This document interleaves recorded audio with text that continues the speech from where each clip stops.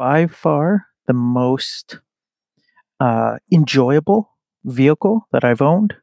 It is a great all-around vehicle. 1, 2, 3, 4. Welcome to IEV, the podcast where every week I bring you the good, the bad, and the ugly of EV ownership.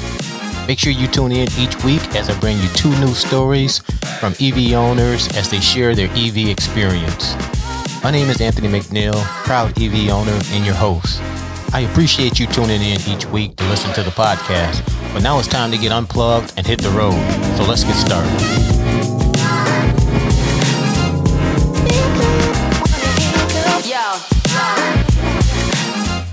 Hey, what's going on? Welcome to IEV. Once again, my name is Anthony McNeil. I truly appreciate you tuning in and listening to the podcast.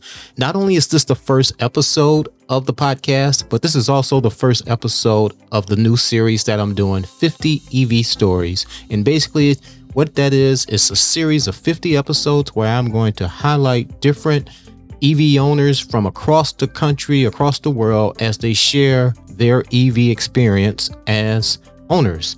And if you know someone or if you yourself is an EV owner and you would like to share your experience, there's a link down in the show notes. Please click that link, iev.fm, and you can share your story, and I will include it here in the series. My first guest on the podcast comes from Canada, and he shares one of his biggest issues as an EV owner, and it's something that a lot of us may have in common in this early stage of this new industry, and it's probably not what you think it is. So let's jump into his EV story, and I'll catch you on the other side. Before we get started, can you please take 30 seconds and let the listener know who you are, where you're from, and what you do for a living? Hi, my name is James. I am from Winnipeg, Manitoba, Canada, and I actually work for the utility company here. Thank you for introducing yourself. The first question that I want to ask you is, how long have you been an EV owner, and what did you drive prior to getting an EV?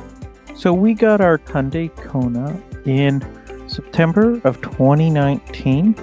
So that is just over 3 years of owning it. And before that, we actually owned a 2008 Honda Insight Hybrid. This next question is a 2-part question. And the first part is, which brand and model EV do you own, and why did you choose it? And the second part of the question is, what other brands did you consider prior to making your final choice? So we have a 2019 Hyundai Kona Electric Preferred Edition. We chose it because we needed something bigger. We were kind of looking at the Tesla Model 3. It was a little short. We have a child that was on the way at that time, and so we needed something with a little more headroom, something we're not going to keep hitting our head as we go to put him in the car seat. At the time, there wasn't a whole lot other brands to consider. There was the Kia Niro Electric that wasn't available here in Manitoba. They basically said we'd have to go about 8 hours to buy one and to get it serviced. The other option at the time was basically the Tesla Model 3, because the Model X was quite a bit more expensive. So yeah, Model 3 was just too short for what we had wanted. And so kind of that was our only option at the time. The next question, other than the obvious, which is not having to purchase gas, what do you enjoy most about your EV? It's really hard to just choose one, but I guess the main one would be, with winter coming up, the instant heat that's available in the EV. With the resistive heating and the heat pump, it's very efficient, and it heats up super fast. The windows are de-thawed quite quickly. It's got the heated seat, heated steering wheel, keeps your bum and hands warm. But the other thing that I really love as a car guy is the speed. I keep it in eco mode, and I can easily blow past somebody at the red light or at the green light when it turns green. The other thing that I really love about my Kona is road trips. I can go for a 20-hour road trip and still be able to visit and chat with family and friends, and it hasn't cost me a fortune to go. What has been your biggest issue or challenge when it comes to EV ownership? My biggest issue when it comes to EV ownership has been actually dealing with Hyundai Canada and their dealerships. With trying to get information on recalls, the battery recalls, with when it's going to happen. It was over a year for it to actually happen, and trying to get answers as to where a battery is, trying to get answers about items that they had offered to compensate for it that I am now not receiving. So trying to get answers from the dealership as to where the process is. It's a real challenge to get any answers, any communication between the dealership, Hyundai Canada, and myself. Even with the dealerships not knowing certain items or certain ways that the vehicle is supposed to work, so service with the Kona has been a real challenge. I've actually found that I've had more luck going to independent service shops. They seem to be able to give me more straightforward answers than the dealership can. If I was a total stranger and I walked up to you and I asked you to share your experience as an electric vehicle owner, what would you say to me? Overall, this is the best vehicle I've ever owned.